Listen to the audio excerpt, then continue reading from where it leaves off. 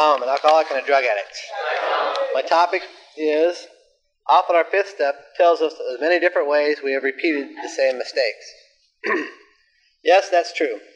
Many of us prepare for our fifth step by thinking we have a dozen or so separate issues that are holding us back, when actually there are but two or three things getting in our way. Excuse me. And these two things show themselves in the 12 different ways. This step asks us to focus on those similarities. We tend to be creatures of habit and act upon our instincts and experiences in life to deal with our feelings and emotions. Upon exploring our past, we are often confronted with just how we have acted and reacted to people, places, and things, and what our motivations were, and just how our instincts have played a major role in the outcome. For instance, in our efforts to please others, we make commitments that we really have no intention of keeping. Or we commit to doing something, then commit to doing something else at the same time that we would rather do.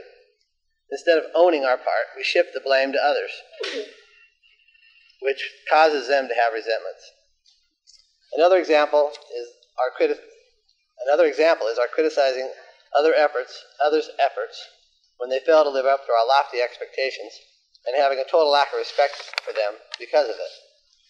Let's say our fifth step includes such things as we're lazy about our personal hygiene. We don't shower on a regular basis or wear the same dirty clothes to work each day. Or don't do the dishes when they pile up in the sink. Or don't pay our bills on time even when we have the money. Add to the fact is we just do the least amount of work just to get by and stay out of trouble with the boss. Can you see how these are the same behavior, but shown in different ways? The person guiding and helping us through our fifth step will point this out to you. Behaviors such as these call first for the understanding of how they are connected, and then a commitment to change, which is accomplished by good discipline. Perhaps clinical depression should be looked at as being connected to all these examples of sloth. Resentments can also keep us from becoming the person we want to be. Any adult can look back at his child and see childhood wrongs and unfairness. Many of us were disappointed by our parents, even neglected or hurt by them. We certainly didn't get all we wanted or needed, and we learned how to get attention by acting out, subconsciously figuring that negative attention was better than none at all.